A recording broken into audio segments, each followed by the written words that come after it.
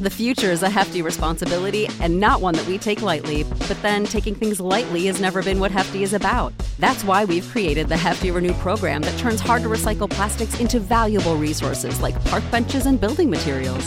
To participate, simply fill up an orange Hefty Renew bag with accepted items, tie it up, and drop it in with your regular recycling.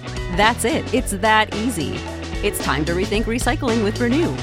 Particular valued resources may vary by geography. More info available at heftyrenew.com.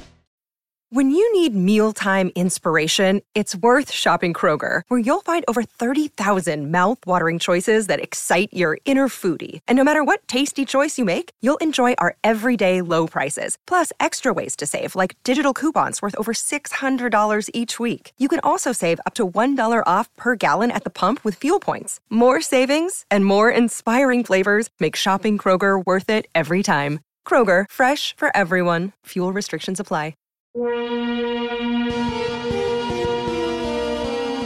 This is Wheel Bearings. I'm Dan Roth. And I'm Sam Abuel Samad. Sam, your wheels down long enough for us to do a podcast before you go wheels up once again. Yes, hitting the road again on Sunday, heading out to San Francisco to go for a ride in a car that doesn't have a driver. Should be a good time. Hopefully you come back. Yeah, me too. I hope so too.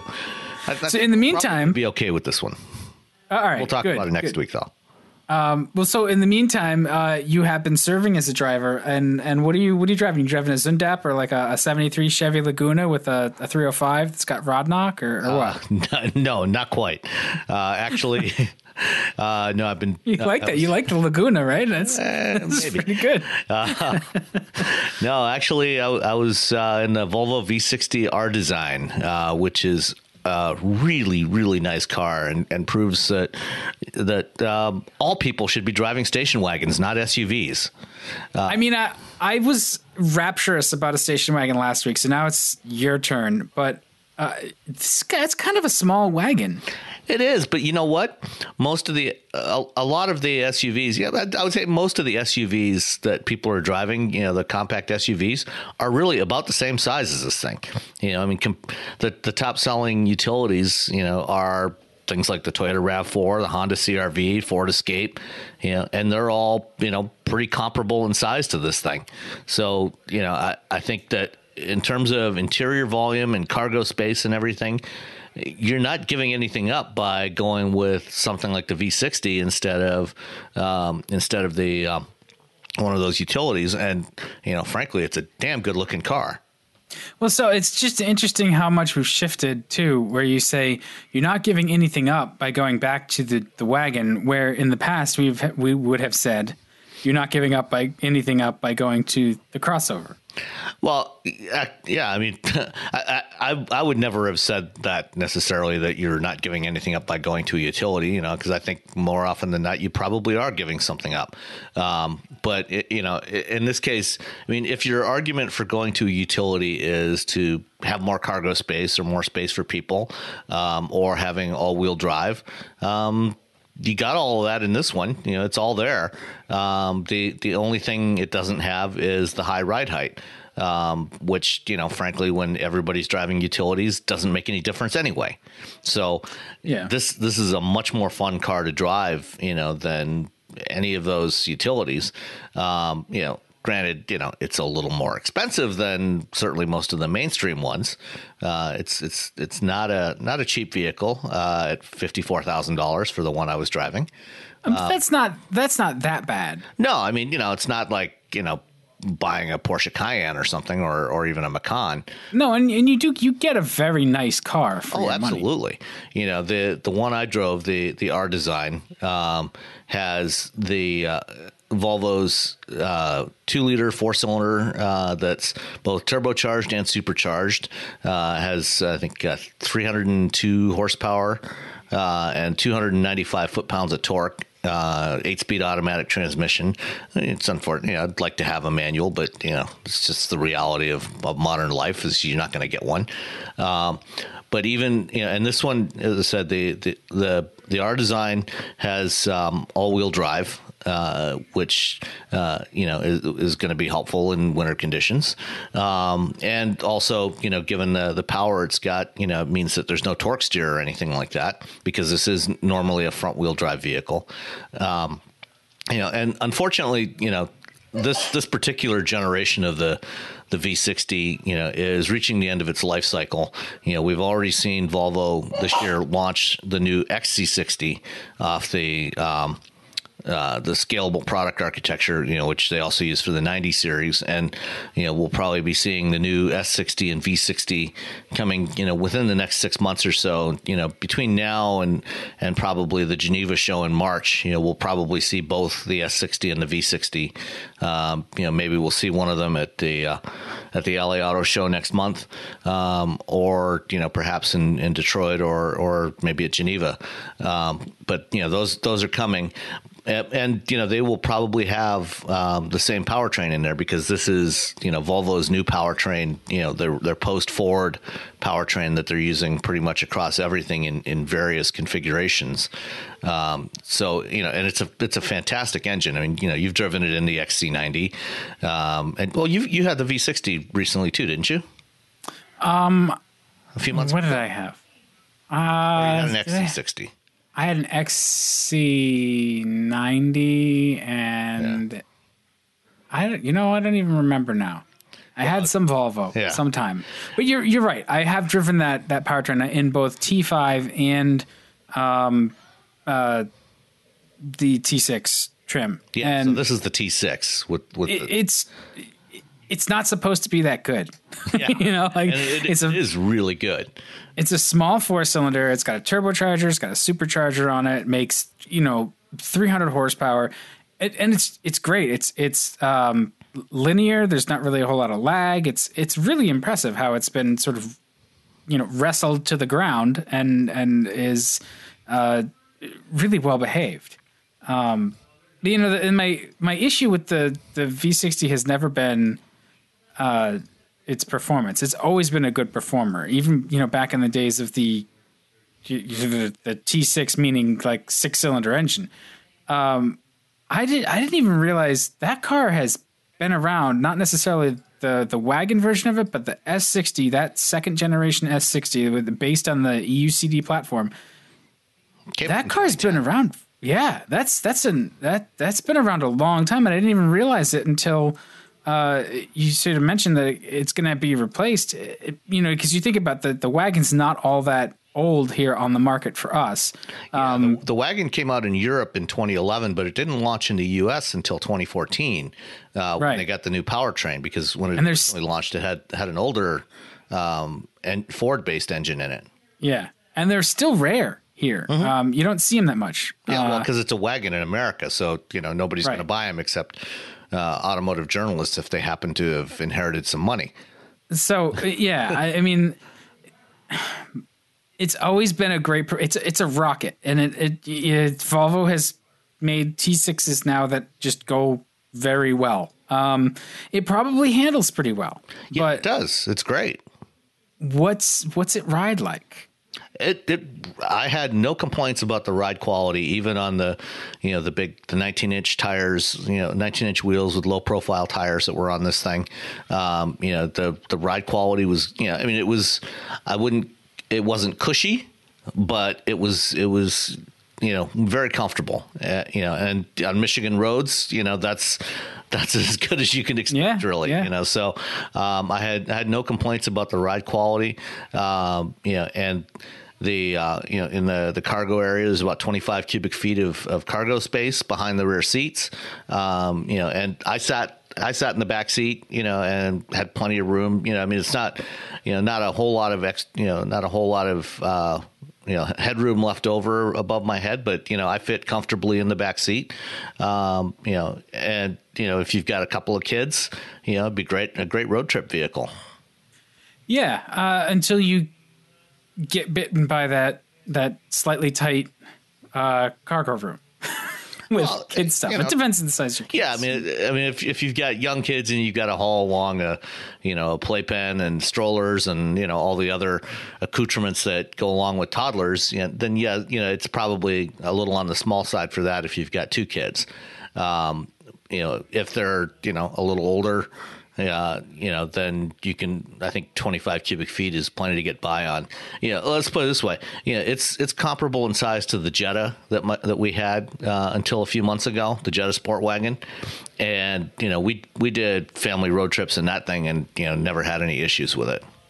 Yeah, no, and this is a little bit of sort of hyperbole, I suppose, to a certain degree. You could fit stuff in those cars. Sometimes you have to be a little clever about packing it. I will say, so its total interior volume, I think, is like 122 cubic feet, that's not bad.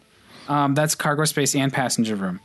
Something like a RAV4 has about 20 extra cubic feet. I don't know where. I don't know whether it's back seat or cargo volume. I don't think it has that much.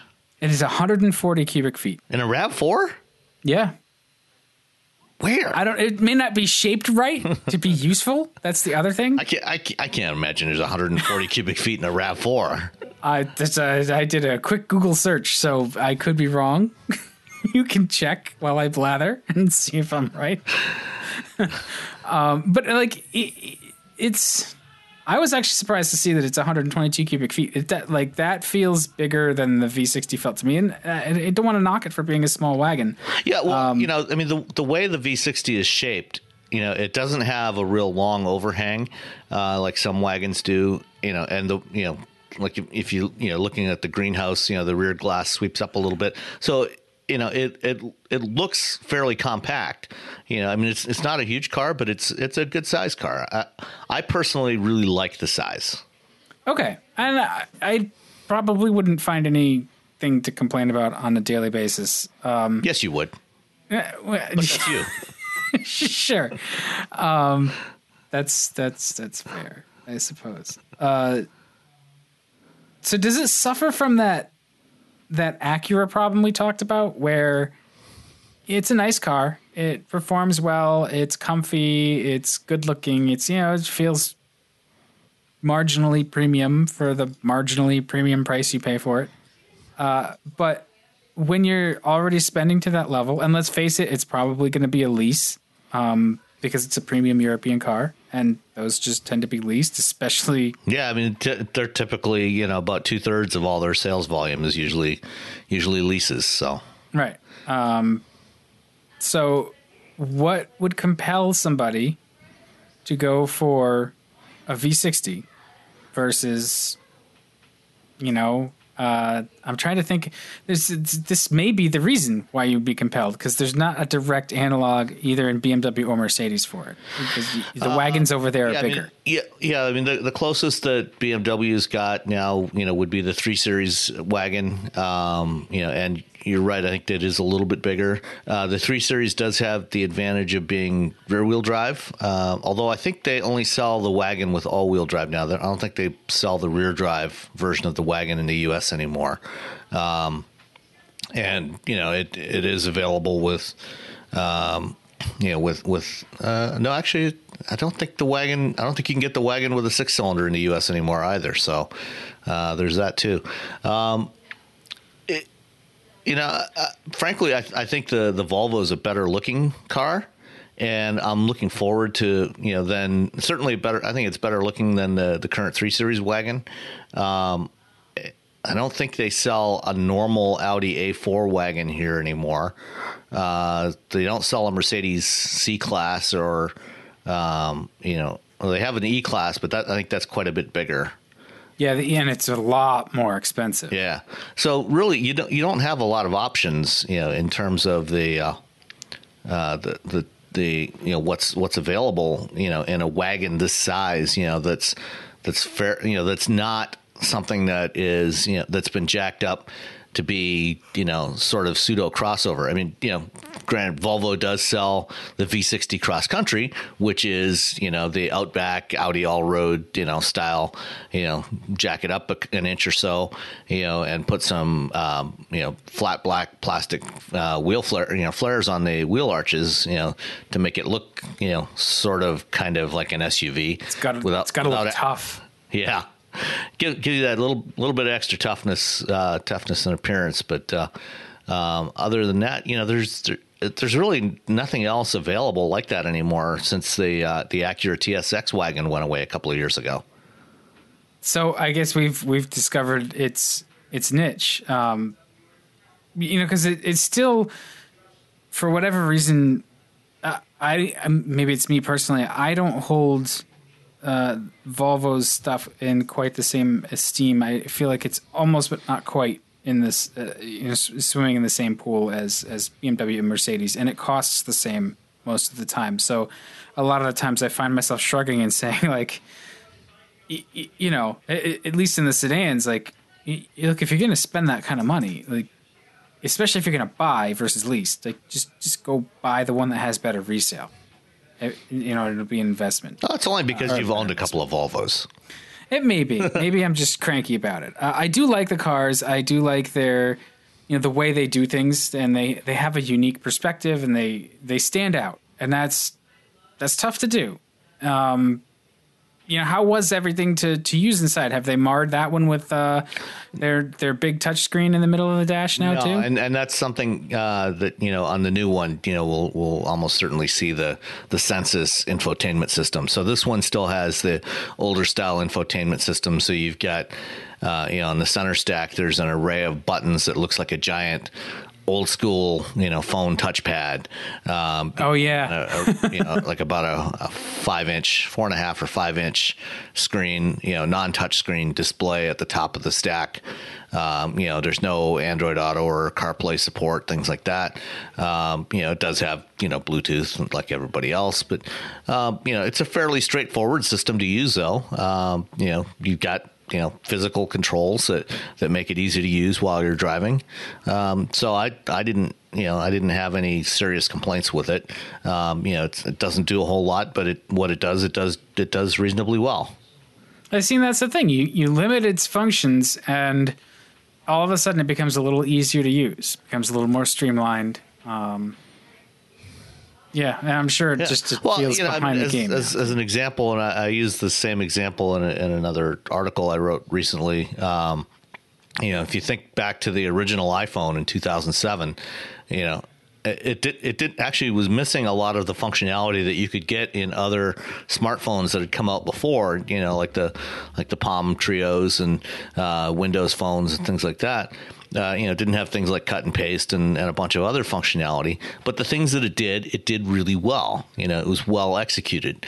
And, I think it's similar with this. It doesn't have a lot of the latest functionality that you get on other vehicles today, including other Volvos. But the stuff it does, has been really refined and sorted out, and it works reliably.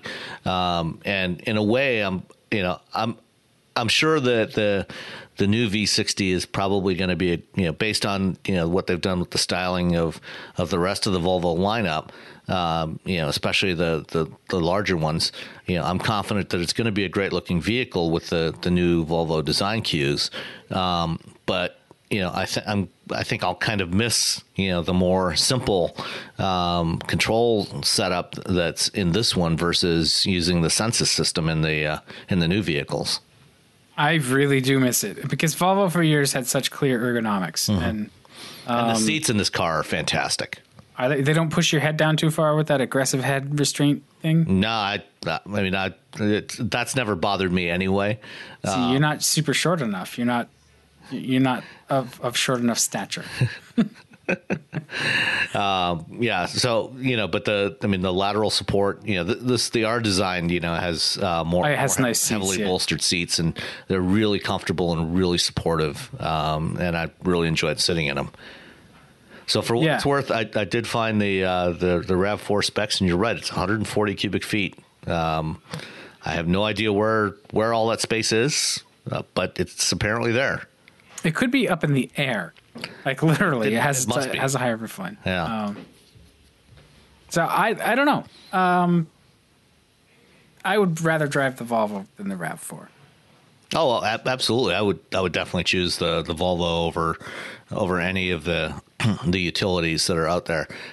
Granted, as I said, it's not it's not inexpensive. I mean, at $54,000 for the R design, it's fairly pricey, but it's also not out of line with other premium European cars of that size and performance level. Yeah. And yeah, I mean, you can get a sweet deal. They're trying to move iron. Yeah, well, especially now, as I said, it's at the end of its life cycle. It's going to be replaced, within the next, 6 to 9 months. Although we may not see the new one here in the U.S. probably before next summer at the earliest, if they even bring it here in this form. So now's probably a pretty good time to get one. Yeah, and if you're in the Volvo market, yeah, we clearly. If you have the means, or you just want a really nice looking mid-sized car, with good performance and comfy seats and some extra room in the back for your stuff. I mean, it just kind of makes me feel like that Buick Regal Tour X thing. Yeah, it's going to be serious competition. Oh yeah, I think so too. I think the Tour, the Regal is actually a little bigger than this one. So it may have an advantage there. Yeah, it's the flip side of that is it's probably not going to be quite as nice. Even the seats won't be. I'm sure it'll be nice, but not quite as nice. So, yeah, we'll have to. So you've been driving a premium European car too this week, right? I have. I have been plying the roads in a BMW M550i. X-Drive. It's a, yeah. Where's family? It's a lovely vehicle, lovely automobile. It's a while back I had written about the 530i. I wrote that for Forbes, and just basically that car, the current 5 Series, and even the 5 Series sort of just directly before it, really marks the end of the driver's car, and that's the sports sedan. That article got some commentary like, well, yes, of course, you drove the base powertrain. It's not supposed to be sporty, but I argue that it should feel sporty, even if it's not fast or it doesn't have the powerful engine. It should feel connected to the road and handle in a way that you would expect of somebody who's been following along with BMW's sort of playbook for a while. It doesn't feel like that, and neither does this car. So while it definitely has a lot of performance, I think until we have the next M5, this is the quickest 5 there is. And it's pretty quick. Yeah, well, from what I've heard, the next M5 is also going to be all-wheel drive as well. So, I mean, it sounds like it's basically going to be this car, just turn up the volume a little more on the engine. Yeah, and that's fine. What they haven't done is make it feel any lighter on its feet. It actually feels really heavy. It has that silky ride quality that BMWs have had, where it's very much, the chassis is always in control. It soaks up bumps very nicely. It rides nicely. It handles well, but it's very aloof. And there's a lot of this car. It feels heavy, and maybe that's just the way it's tuned. Maybe it's not quite as heavy as it feels, but it's a big car. It may not be quite as long as the Crown Victoria, but it's sure chunky when it's parked behind it in the driveway. It makes that car look a little small. Yeah, I mean, it's definitely got a very broad-shouldered stance to it. Yeah, with the big wheels and everything that they put on the M models, and obviously it's not the full-blown M5, but you still get bigger wheels and tires on there, and it gives it that stance that looks more aggressive. It almost looks like it has a slightly lower ride height, and it may than the regular the 530. because it is lovely inside and out. It looks great. This color is Mediterranean blue metallics. It's this dark metallic blue. Yeah, that's a fantastic color. And the M has brushed metal exterior trim, so brushed metal mirror caps, and the kidneys around the grille are brushed metal. It looks really good. The interior is done in cognac Dakota leather. So yeah, it's a very nice car in that sense. And you mentioned on Twitter the other day that you were playing around with some of the controls, and you said you actually liked the like the gesture controls on there. So I thought that I was going to just absolutely hate it. But, it shows you the little thing, like make the spinning motion with your finger and it'll turn the volume up and down. And it's responsive and it's really quick. And I was like, you can just sort of prop your arm up on the armrest and just twirl your finger and it turns the volume up and down. But did you notice how many inches away from that volume knob your finger was as you were doing that? I mean, it's not exactly a long reach to get to the knob to do the same thing and do precision. But so, yes, that's true. Or I could just use my thumb on the button on the steering wheel spoke. So there is that. But there's something about just like driving along and you've got your arm on the armrest anyway, and you just pick up your finger and you twirl it a little bit and the volume goes up and down. I don't know why that feels more streamlined in some ways. But it does to a degree. Also, my 9-year-old loved it. He's like, "Oh, let me do it. Let me try."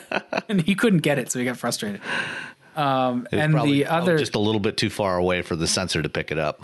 Yeah, but we'll conquer that this weekend. I'll have him doing all the gestures. The other one that I like is you make a little cutting motion with your two fingers, like scissors, and that I set that to shut the screen off. So I just cut and it shuts the screen off. So like that's really nice. I really, really like that a lot more than I ever thought I would. So, hey, I certainly did not expect you to like it that much. I think what it is you can turn, and this is BMW's thing, you can turn what you want on and what you don't want off. Very much like my Mac with the touchpad. There's a lot of functions you can do on that touchpad. I shut most of it off. So when somebody else tries to use my Mac, they're like, why doesn't this work? Why is spaces off? What kind of monster are you? And it's just like how I want it set up. So it's very, very nice that you can deeply set up the car to be how you want. And that's the thing. It's very complex. And so probably the first couple of weeks or month that you have this car, you're going to both discover things about it and then figure out how to use it. But after a little while, it's really going to feel like yours. And so while on the one hand, I feel like it's overly complex, on the other hand, I don't know any better way to get it to be exactly yours other than, building it yourself. The amount of flexibility that they've put into the interface for this car is, I'm impressed by it. And I, in the past I'd been like, nah, we don't need any stinking gesture controls, and I've shut it off. And I now that I'm trying it, I'm coming around a little bit. Yeah. Well, one of the trends in the last couple of years, in premium cars is this move towards multimodal interfaces, and giving the driver an option of numerous different ways to control things. So you've got physical controls, knobs and switches, touch controls, touch screens and touch pads, like the pad on the top of the iDrive controller for inputting numbers and things like that. And then, voice controls and in the case of BMW, also the gesture controls. They're the first ones to do that. And giving the driver the option of doing it however they like, providing that opportunity for personalization, as you said. Because they've heard the complaints. Manufacturers have heard the complaints. Some people love touchscreens, other people hate them, and those people are obviously right because touchscreens don't belong in cars. But having the ability to do it in whatever way you prefer, I think is probably a good thing, as long as the alternatives don't get in your way. Right. And having the ability to turn those other things off if you don't want to use them, like for me, typically, especially in Mercedes cars, I'll usually turn off the touchpad for entering numbers because the way they've got it arranged, I often end up falsely triggering it, when I go to use the command, the rotary knob. So I prefer to have that off on the Audis and BMWs. I didn't have the same issue with the false activation, so I just didn't bother with it. So that's kind of the trend that these things are going.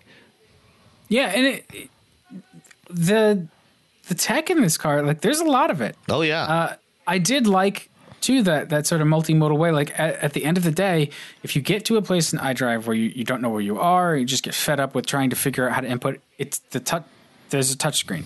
It's just reach out and poke the screen. Yeah, and it'll do what you think. It'll at least do something. Right. Yeah, I really can't find anything to fault about this car. It's what I think you'd expect a 5 Series to be. It does, like I said, it does what you might have expected a 7 Series to be 10 years ago. Oh, it's absolutely, yes. I mean, it has a large trunk. It has a large back seat. It's very comfortable. It's quiet. It drives with authority. I didn't feel any desire really for it to go, clipping apexes and that stuff. It handles well. But the steering's not all that communicative. It's a little bit numb, a little bit aloof, like I said. But it'll hustle. It'll definitely hustle, and that's fine. Yeah, 456 horsepower will do that for you. Yeah. The engine sounds great. I don't care if it plays through the stereo or what. Like, it doesn't matter. You put it in sport mode, it rumbles nice. So it does all of the things that it's supposed to do, and it does them well.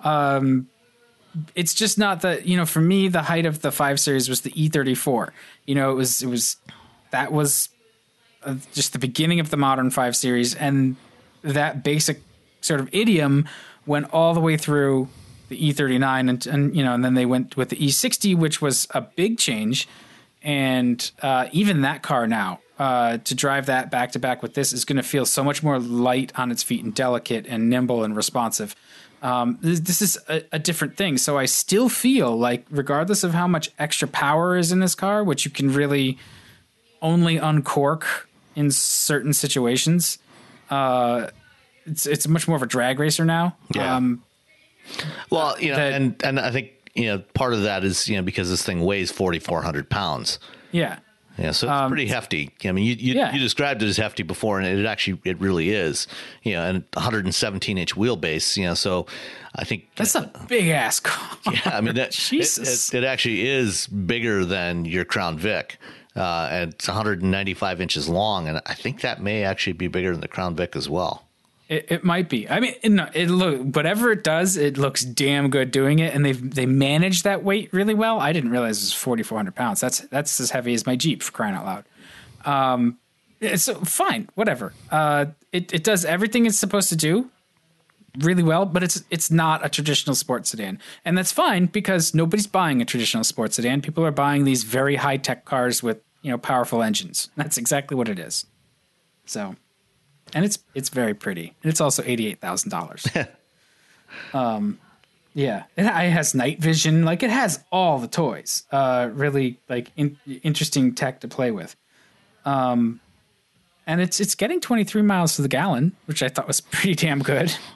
Yeah, I mean, you're obviously not driving it that aggressively because you can certainly get that number much lower than that without trying too hard. Well, that's an interesting thing. There's another thing that I've really been impressed by with it is it's done a lot of its own driving. I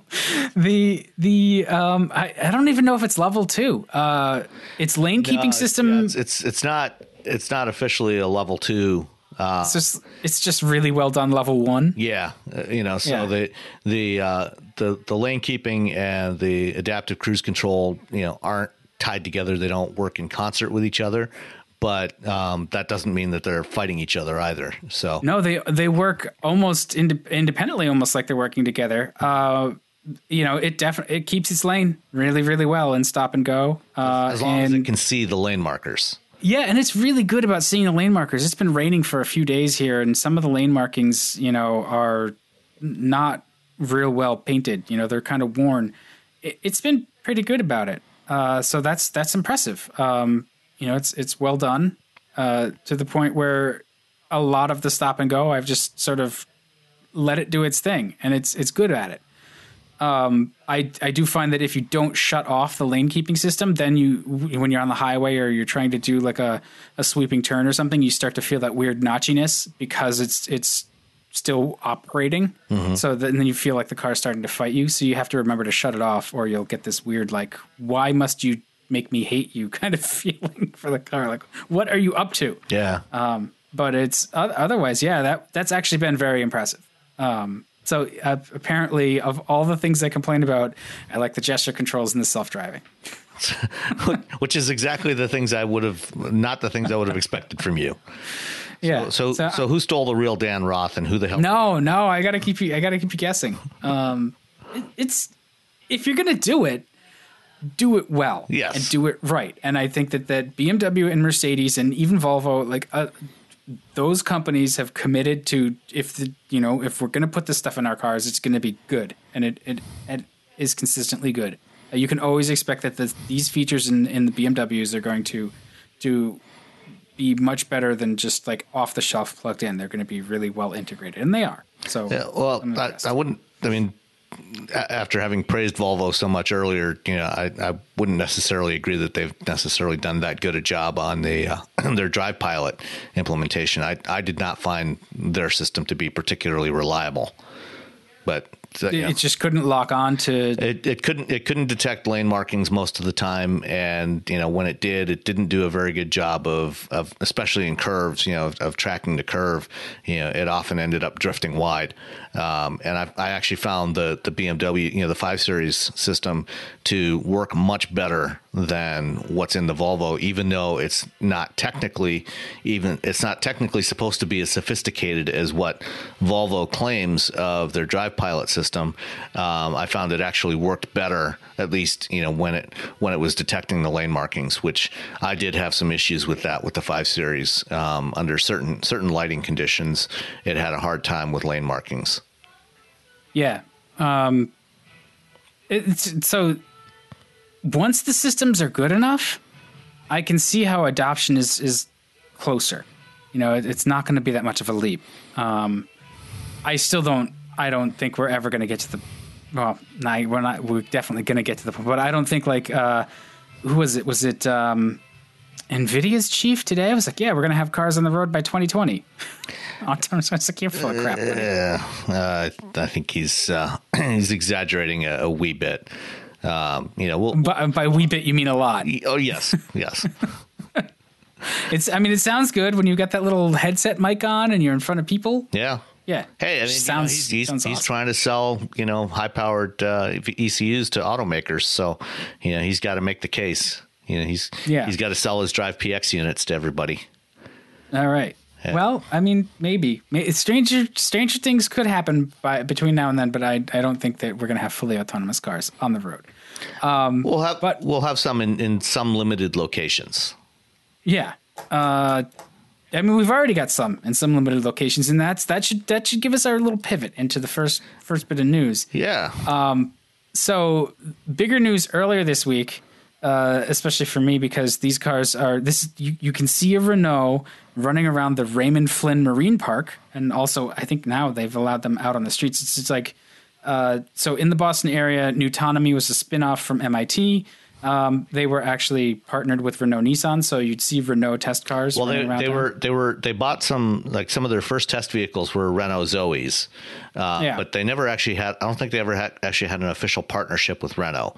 That they earlier this year they did form a partnership with PSA, and they're working with them to put their system on some Peugeot vehicles. Yeah, the pictures on their website are like Renaults and awesome looking Peugeot crossovers. Right. Things we can't get here. Yeah.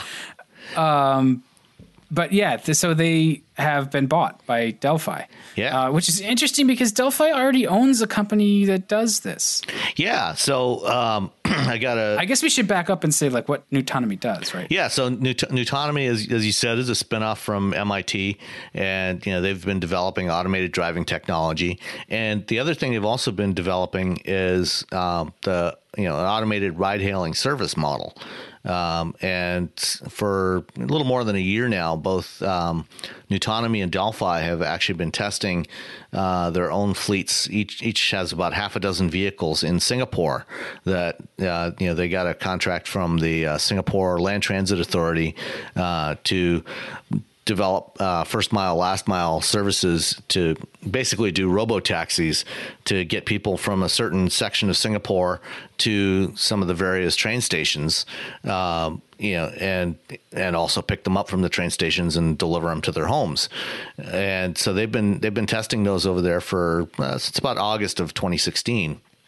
And Nutonomy, it's a fairly small company. I think it's about 60 people right now, and they've done some pretty impressive things. One of their co-founders, I was on the conference call earlier this week when they made the announcement with Delphi, and one of the two co-founders, Carl Inyema, is the CEO, and the other guy is Emilio Frizzoli. And Frizzoli, his focus has been on the services side, developing the optimization models for how you deploy these vehicles, because that's going to be a key part of actually making a viable business out of this, is getting these mobility services and making sure you've got the vehicles in the right places where people are going to need them, so you minimize the wait times and improve the experience for riders, and also be able to move as many people as you can and keep these things busy, and so they're not sitting empty. And so Delphi, which already owned in 2015, they bought a company that was a spinoff from Carnegie Mellon University called Automatica, that has been developing the automated driving software that Delphi has been using up till now. And so now they've bought Nutonomy, and Nutonomy has all the services stuff, but they've also got their own independently developed automated driving algorithms. From on the conference call, I asked Carl and also Glenn DeVos, the CTO of Nutonomy, or of Delphi, what's going to happen here? Are they going to merge the work that the two groups are doing, or are they going to drop Automatica? And what he told me was that they're actually going to keep both of them developing in parallel, because they actually see this as an important part of the whole safety equation for automated driving. Because one of the things you're going to need, as you get into automated vehicles that are, truly automated, that can run around without a driver and have no human input controls, is you've got to have a lot of redundancy in the vehicles. You've got to have redundant brake actuators, redundant steering, things that we didn't have to have in the past, because, the human driver was always the backup if your power steering assist failed or your brake booster failed, things like that. The human driver, just push harder on the brake pedal, or, turn the steering wheel harder. But without a human driver, now you've got to have all this stuff backed up, and part of that is backing up the compute platform and the software.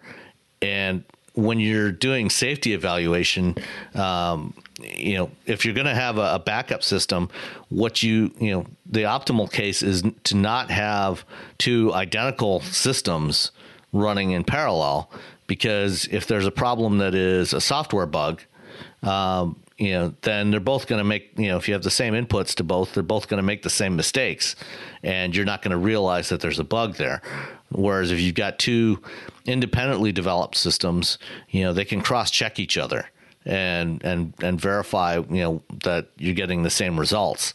And so that's what they're planning on doing with these, is actually using them running in parallel with each other on vehicles. Yeah, and I guess that makes sense. It's just, and you don't seem to think this is a big issue where it's just you've got two systems. Do they start to fight each other? Well, that's where it does create a new problem now. Is how do when there is a mismatch between the two, how do you decide which one's right? And I think I mean, there's ways to do that, to have algorithms, to vote between the two. But I think what's going to be more likely the case is if you start to see significant deviations between the two, then you're going to go into what they call a minimum risk condition, which is basically to gracefully degrade, and bring the vehicle to a safe location until and stop, until somebody can check it out and figure out what's going on. Yeah. It makes sense to have sort of redundant systems and even just redundant suppliers. Even if you get to the point where you're only putting a single system on a car, having more than one supplier for it, although it may make a more complicated support situation, on the other side. But maybe autonomy is doing something one way that's more elegant, requires less horsepower to run, is more efficient or just more responsive, and Nutonomy is doing another thing better, and so you're sort of getting two different teams, and not that they're necessarily competing with each other, but they're refining, sort of using their own disciplines, and that's a way to get some really good stuff. Right, and some degree of competition in there is good as well, and some collaboration, having independent teams, trying different things out to see what works best. There's definitely some advantages to that, and I think what you end up with hopefully is a better system overall. Yeah, well, and I looking at what Nutonomy does too, so their real focus seems to be the software side of it. So yeah, they're not doing any hardware, right? And that's like a really good fit for Delphi, because Delphi does all that other stuff. Does that mean that Delphi is going to sell this capability to other I'm assuming that because of Delphi's close relationship with GM, we may see this stuff not as close as it used to be. Okay. I mean, they're still a major supplier to GM, but GM is no longer, their dominant customer. Because, for those that are not familiar with Delphi, the company was actually spun off from GM in the late 1990s. Originally Delphi was all of GM's parts divisions, or most of GM's parts divisions. Right. And it got spun off in the 1990s. Originally operated within GM under the Delco banner. So you had Delco Moraine and Delco Electronics and Delco Remy and a bunch of other units, and those were all combined as Delphi and then spun off. And then in 2005 they went bankrupt and filed for Chapter 11 bankruptcy.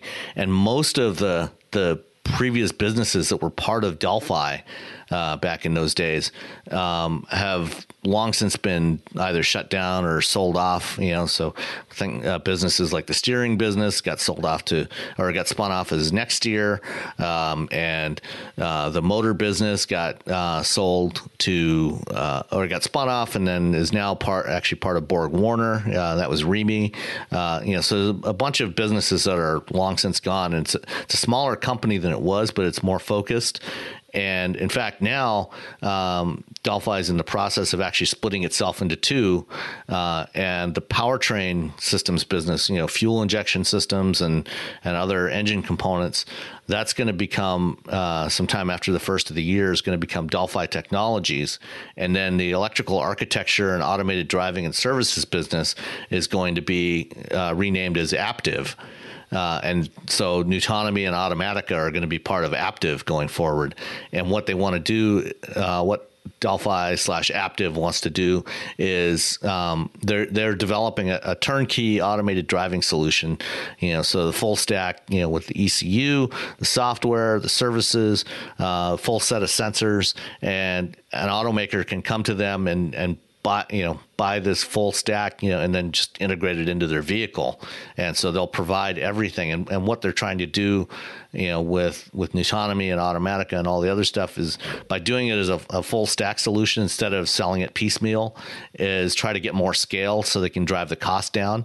And, they've also got investments. Delphi already makes, camera sensors and radar sensors that they use, that are used for driver assist systems.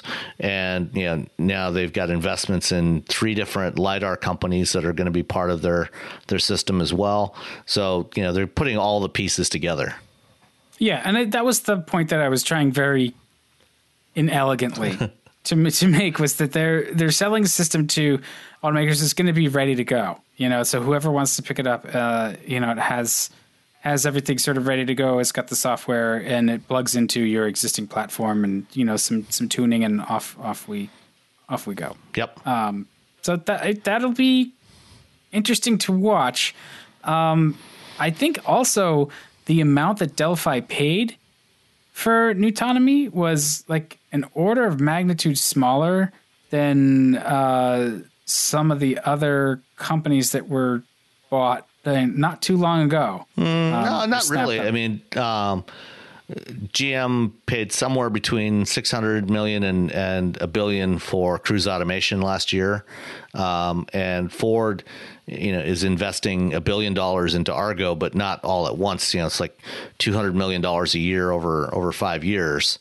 So it's. And what did they spend on Nutonomy? Was it like 450? Oh wow. Yeah. So that was the thing. It was okay. I thought it was a larger delta between them and Cruise. It's actually it's a little bit less than what the other deals were, but not by a whole lot. And for the investors in Nutonomy, it's a pretty good exit for those guys, including one of the early investors in Nutonomy was a venture fund called Fontinalis Partners, which is based in Detroit, and is actually one of the founders of Fontinalis is a guy named Bill Ford, and it's a venture fund that he set up. He doesn't actively run it. So his money is in it. His personal investments, a lot of his personal investments go through Fontinalis, and they focus on mobility related businesses. So they're an investor in Lyft and Nutonomy and a whole bunch of other interesting companies. Well, he's no dummy. He has the money to just put it into what's next. So yeah, absolutely. Continue to be rich. Yep. All right. Well, let's get a little more excited. There's a Ford Mustang Performance Pack Level 2 thing that seems really fun. Yeah, because also just released. There's no such thing as too much performance, right? I mean, look, when you want to mow down people, there's nothing better than a Mustang GT for it. Well, hopefully there will be few of those incidents with the Level 2, since it's got so much more grip. Yeah, no, it'll just mean that the things are more tragic when it happens. The limits are higher. It can be more epic. I mean, I really like just the pictures of the new Mustang GT. I didn't like the nose when I first saw it, the newer nose. It's grown on me a lot, although the Vaughn Gittin version that we also saw this week is not good looking. No. But so they're making a hotter Mustang. And the Level 2 means nothing about automated driving, like you noted in your Forbes post. Yep. So what is it? So there's no additional power. So it's the same 460 horsepower 5-liter V8 that's in all the other Mustang GTs, whether it's got performance pack or not. And that's fine, because it doesn't need any more power. Yeah, it's got plenty. I mean, if you want more power, you can always step up to the GT350, with the Voodoo flat crane plank V8. You should absolutely step up to that. That engine is amazing. It's worth it. Oh, that's been a high point of the last year. Yeah, I mean, this one, the Performance Pack Level 2 is kind of meant to bridge the gap between the existing GT Performance Pack and the GT350. Kind of get you halfway in between. So there's the powertrain is unchanged. What they did do though is they added a lot more grip. So it's got a front splitter. They kind of were inspired by the old Boss 302 Laguna Seca edition that they did back in 2012, 2013. And so it's got a front splitter, a modified rear deck spoiler, and between those two, it significantly increases the downforce at speed. And then they added bigger wheels and tires. So it's got Michelin Pilot Cup 2 tires, which are, for all intents and purposes, street legal race tires. Yeah. They're definitely not tires that, if it rains, you want to keep this one in the garage. You definitely want to stay away from the rain. Definitely no winter weather driving. And then it's got special wheels that are unique to the Level 2, 10.5 inch wide in the front, 11 inches in the rear. And when we saw this thing, they invited us out to the wind tunnel in Dearborn, where they took the wraps off of this car. And when you see it, those 10.5 inch wide front tires, I mean, they literally come right out to the edge of the wheel arches. Anything wider than that would require wider fenders.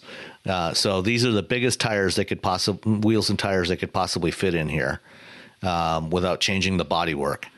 Yeah, it's a serious Mustang. I wonder how much less of a handful it might be versus the GT350, because and that car is actually really easy to drive for the level of performance you get, but it tramlines quite a bit, and it's just, if you're not on it, it can get away from you, and like that's as it should be. I wonder if this the GT Performance Pack Level 2 is just a little bit more civilized. Yeah, I think it probably is. Although, I think on these tires, on the road, you might still have some issues with it tramlining a bit, following grooves in the road. But overall, I think, you probably find it a pretty good experience to drive this thing, and this thing is obviously going to be better on the track than the existing Performance Pack.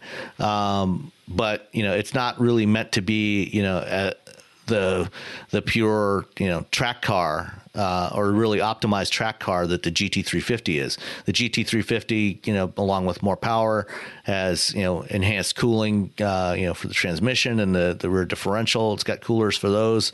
So if you're going to be doing any extended track driving, they definitely recommend that you step up to the GT350 instead. It's going to be more robust for those conditions.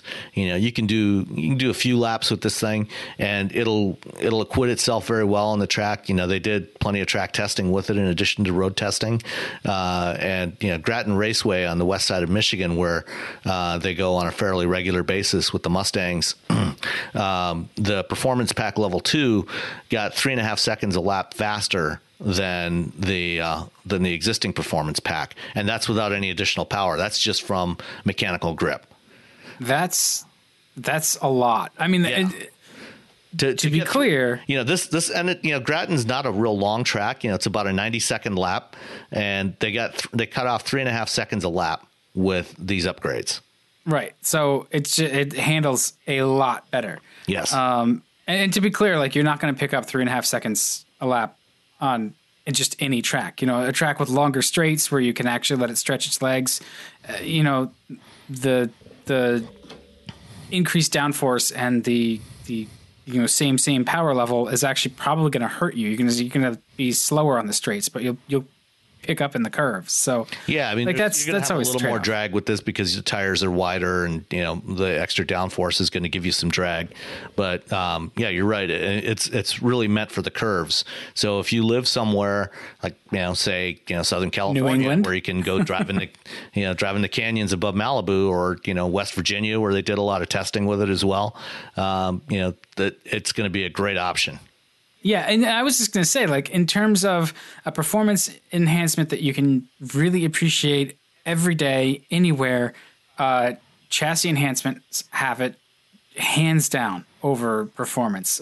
Once you're at the level of this car, where it has 460 horsepower, 420 pound-feet of torque, something like that. Yep. Like, that's plenty. That's enough horsepower to really put a smile on your face. To be able to actually use it more as you exit corners is even better. And that's why I think that they're going to try to use it, and they're still going to run out of talent. before the Mustang does. Yeah, and the Performance Pack Level 2, includes the Magna Ride dampers as part of the package, and they've been retuned, to work better with this set of wheels and tires, and the spring rate changes that they did. It sits about a half-inch lower than the other Performance Pack, stiffer anti-roll bars, and while it's not going to accelerate to 60 any faster than other Mustangs, it will actually brake quite a bit better. And I think Tom Barnes, the vehicle engineering manager, said it'd be about 10% shorter braking distances thanks to these tires. So what does it cost? About $6,500 more? Yeah. So the Performance Pack Level 2, the Level 1 Performance Pack is $4,000. The Performance Pack Level 2 is $65,000. So it's an extra $2,500 over the other one. But you can get this on the base Mustang GT, so you don't have to step up to the premium. So you can actually get a Mustang GT, with the cloth interior and Performance Pack Level 2 starting at $42,500. Which is a pretty good deal. That's about $15,000 less than a GT350. That is a lot of all joking aside. That is all the performance car for that money. Yeah. You will not find a better deal. That's a lot of car. Except for maybe a Camaro 1LE, but it's going to be interesting when they start. When we start seeing some comparisons between this one and the 1LE to see which one's quicker on the track. I think they'll be pretty comparable. Yeah, I mean, even what has always been the pattern for decades is the Camaro puts up better performance numbers. It's better on the track, but on the street, the Mustang is preferable. Yep, it's an easier car to live with. Yeah, and I think that's probably still the case. Yeah, most of the time. So the Level 2, you can order them now, and they're going to start building them in the spring. So is your order in? You going to get one? No. Really? Oh, man, if I had disposable money, if I had $42,000 kicking around, that would go to a house. There'd be no car. Yeah. Yeah. All right. Well, so let's see. One of these days, but not right away. Yeah. When I'm a rich venture capitalist, so never. Yeah. What else is going on? Oh, we saw some things at was it Tokyo? Yeah, the Tokyo Motor Show is on this. What's happening? So what did you think of the stuff coming out? I know we want to talk a little bit specifically about the Honda Sports EV, but there was a bunch of bonkers kind of concept stuff, especially the Mazda concept that everybody seems to really be in love with. What did you think? I like it a lot, mostly. So qualified. Well, actually, the big sedan, what did they call that one? It's like the shoot, I don't have it in front of me. Yeah, the thing, the Mazda thing. The big sedan, which they didn't really give much detail on, and it's, what they said is it's basically, is it the Vision Coupe? No, not the Vision Coupe. Yeah, I think that's it. All right. I think the deal there was it's basically a design preview of where they're going with their next generation of cars. The next evolution of their design language. Right, and a lot of people are saying, "Oh, they must build it. Look at it; it's too pretty not to build." And I'm looking at it, going like, "It is pretty. There's no way that's going to make it to production." From practical matters, like the rear doors. And so, just looking at it, going, yeah, they won't build that car. No, not like that. And if they do, it's not going to be quite like that for production. But it is a beautiful concept, and Mazda definitely has their design mojo working. And we saw sort of a preview of what the next 3 is going to look like too. But that sort of got lost in the shuffle next to the Vision. Yeah. So the other concept they showed was the Kai, which is a preview of where they're going with the next generation Mazda 3 when it launches probably about a year or so from now. And when looking at it right now, I'm looking at a image of it on the Mazda global website right now, and I actually like it better now than most of the photos I've seen of it. Because the main issue I love the front and the back of both of these, both the Vision Coupe and the Kai. The issue I had was kind of the midsection. The flanks of both of them seemed a little too flat, a little too plain. Compared to the current generation of Mazdas, which, I really like the balance of, the lines and, the curves and the voluptuousness of those cars right now. And these seemed maybe a little bit too toned down in some respects. It just seemed a little bit plain. But looking at the image now, and I guess I'll have to wait until I see it in person. They'll probably have it at the LA show next month. And I'll see what it looks like there. But this image I'm looking at right now looks better than most of the photos that I've seen of it. And the concept has the Skyactiv engine in it, which is going to be in the new 3. Yeah.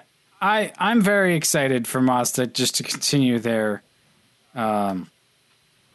just being Mazda. They're I was gonna say their pattern, their winning streak or whatever. I really like where they've evolved with the Kai for the 3. Mm-hmm.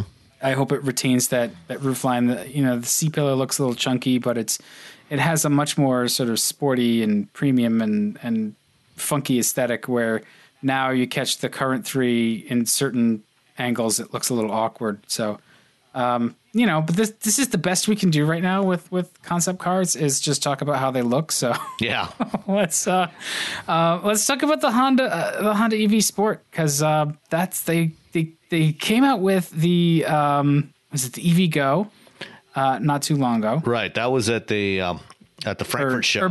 Urban EV. I saw a press release from EVgo. Right. And so. Yeah, the Urban EV was a little electric hatchback commuter car that they showed at the Frankfurt show, and they had that in Tokyo again. And they announced that one's going into production in 2019. But the new one that they showed in Tokyo is the Sports EV, a little two-door coupe that's also electric, as you might have guessed from the EV name, and it's draws inspiration from the old Honda S600 of the 1960s, and I think it's such a cool-looking little car. I agree. I'm so sad that it's probably never coming here, but they're going to do it in the Japanese market. You never know. I mean, since it's an EV, they might well do it.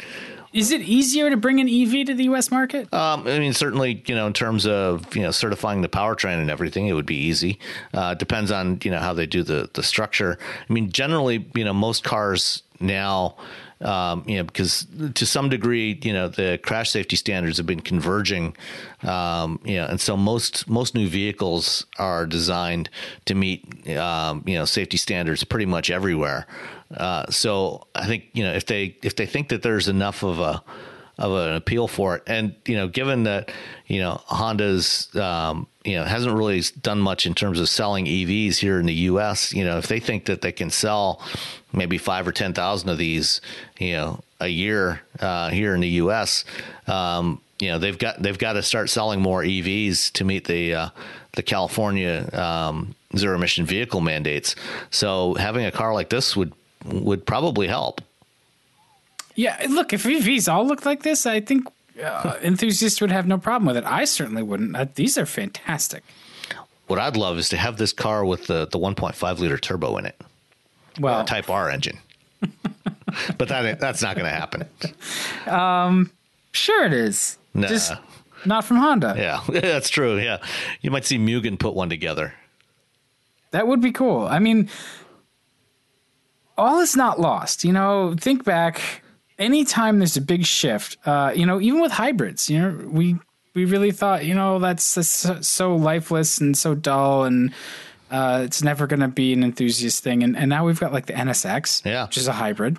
With something like this, the electric motors are so small, you could easily do this, as a rear drive coupe. And there'd be plenty of room, put the batteries down the, under the floor and, down the tunnel, and, it'd be perfect. Yeah, and it's gonna having that mass low like that is gonna make it handle really well, and it's like there's a lot of upside to pure EVs, and just we're finally starting to get there where the cars are expressive and they hopefully are fun. We haven't driven any of these things, but they can be fun if you do it right. Based on the experience I've had with other modern EVs, it should, there's no reason why it shouldn't be fun. Yeah. And what's going to make the biggest difference is still battery technology. And there's been some announcements about that. We didn't really include anything in our topics for this week, but there's been a couple of tickles of things like batteries that recharge really quickly. And I haven't looked into them to see what the special sauce is for that. But unless they've invented some sort of new way of getting around physics, I think it's probably just a new method or something. The plan is to get around physics. Get around physics? Yeah. But disregard physics entirely. Yeah, I mean, we can disregard it. That's fine. It's going to come back to remind us that it's there. So that's going to be the difference is what we can make batteries do.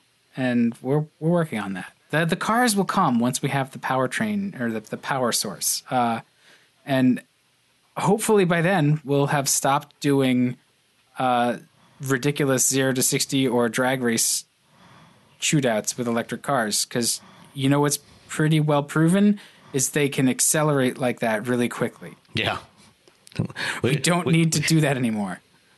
I don't need to see any more insane Tesla beating blah, blah, blah sports car video. Like, yep, that's what happens with an electric powertrain. Indeed. Once.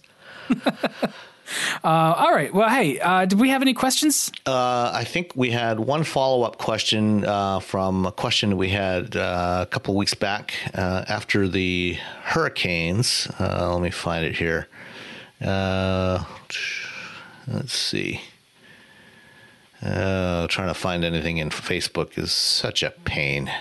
I went on quite a rant today at work about how awful the user interface for Facebook is. Oh, it's atrocious. And just try and find something that you were looking at 5 minutes ago. It's a trap. Yeah. Yeah. It wound up with me getting told that, like, hey, you're pretty negative about stuff. It's like, oh, I'm articulate. I'm not necessarily negative. I can just explain what I don't like really well. I have a much harder time explaining what I do like. Which was then the next question. It's like, what do you actually like? I was like, I don't know. Yeah, I cannot find this question. So the gist of the question is basically, you know where it is? It's in like messages or something. It's basically like, why? I'm not gonna do it justice. So we should just find it. It's about cars that go to auction and like how they wind up there. And okay. So I can answer this. Hang on. I'm waiting for Facebook. This could take a while. Yeah. This is compelling podcasting. All right. Well, shoot. Go ahead with. So the thing with auctions, I think as I recall the question, it was basically something to the effect of, why do cars end up going to auctions? What's going on with that? And what happens is, car dealers, they take a lot of different cars in, as trade-ins, when people buy new cars, and so you've got one that's one source of used cars, and then the other thing that comes in is the off-lease cars that are being returned. When the lease expires, people turning in their cars and getting something else. All of those cars, very often, the dealer that's taking in these cars is not going to have. If they don't think that they're going to be able to sell all of those cars, then what they do is they send them to an auction, and based on depending on what the mix of the cars that they get returned are, based on what's actually selling, they may find that they've got too many of some models and not enough of other models, and so they may keep some of them that they get as trade-ins or lease returns. Other ones end up going back. They go to the auction house, and there's a bunch of these auction facilities around the country, and there's several companies. Manheim is the biggest, but there's a few other companies that do these auctions. And so what happens is they truck all these cars to the auction facility, and dealers that are selling used cars, and it may, a lot of them are new car dealers that also sell used cars, but it's also other dealers that only sell used cars, go to these auctions, and they bid on and buy the cars that they think they can sell. And, they have a pretty good idea of what they think they can sell various cars for based on what the pricing is at the auction. They may buy them or not. And, some of the cars end up going, from there going to be refurbed so they can be sold as certified pre-owned, which gets them, higher resale values, things like that.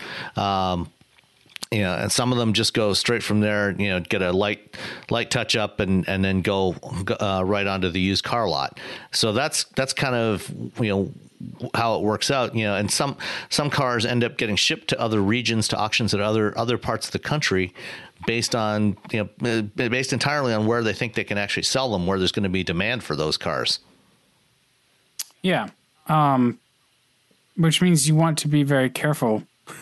Look for rust under the dash. Yeah, well, you always want to be careful when you're buying a new car. I mean, that's always an issue with new cars is, looking for those things to make sure that you're not getting a car that may have been sitting on a used car lot when a hurricane went by, or rather sitting on a new car lot when a hurricane went by, and may have been sitting underwater for a week, things like that. There are signs that you can look for, and we've still got to get somebody in who's got more expertise in that area to talk about that. But some of those cars are going to end up start showing up on used car lots in the coming months, and those are ones that you've really got to watch out for.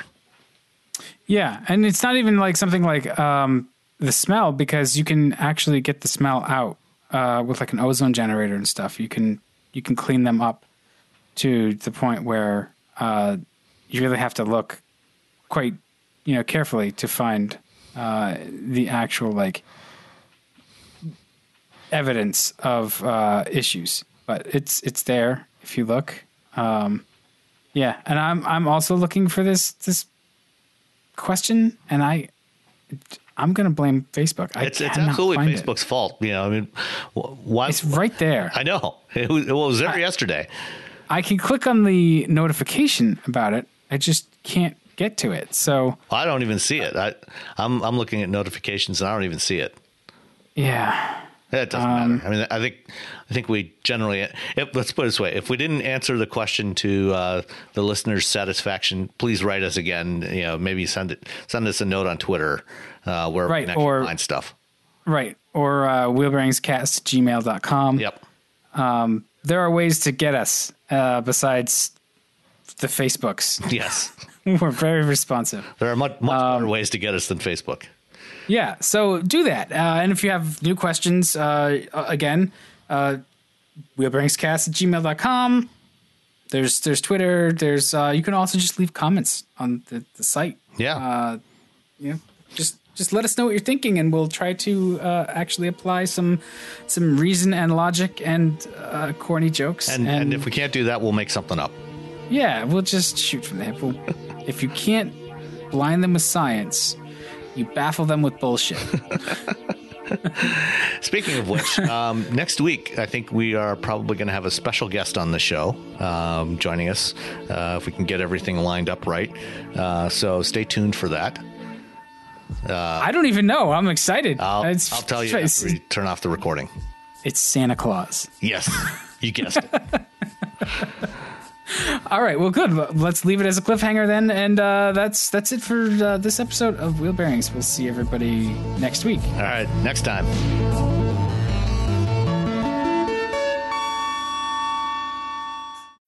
When you need mealtime inspiration, it's worth shopping Kroger, where you'll find over 30,000 mouth-watering choices that excite your inner foodie. And no matter what tasty choice you make, you'll enjoy our everyday low prices, plus extra ways to save, like digital coupons worth over $600 each week. You can also save up to $1 off per gallon at the pump with fuel points. More savings and more inspiring flavors make shopping Kroger worth it every time. Kroger, fresh for everyone. Fuel restrictions apply. Save big on brunch for mom, all in the Kroger app. Get 16-ounce packs of flavorful Angus 90% lean ground sirloin for $4.99 each with a digital coupon. Then buy 2, get 2 free on 12 packs of delicious Coca-Cola, Pepsi, or 7-Up, all with your card. Shop these deals at your local Kroger today, or tap the screen now to download the Kroger app to save big today. Kroger, fresh for everyone. Prices and product availability subject to change. Restrictions apply. See site for details.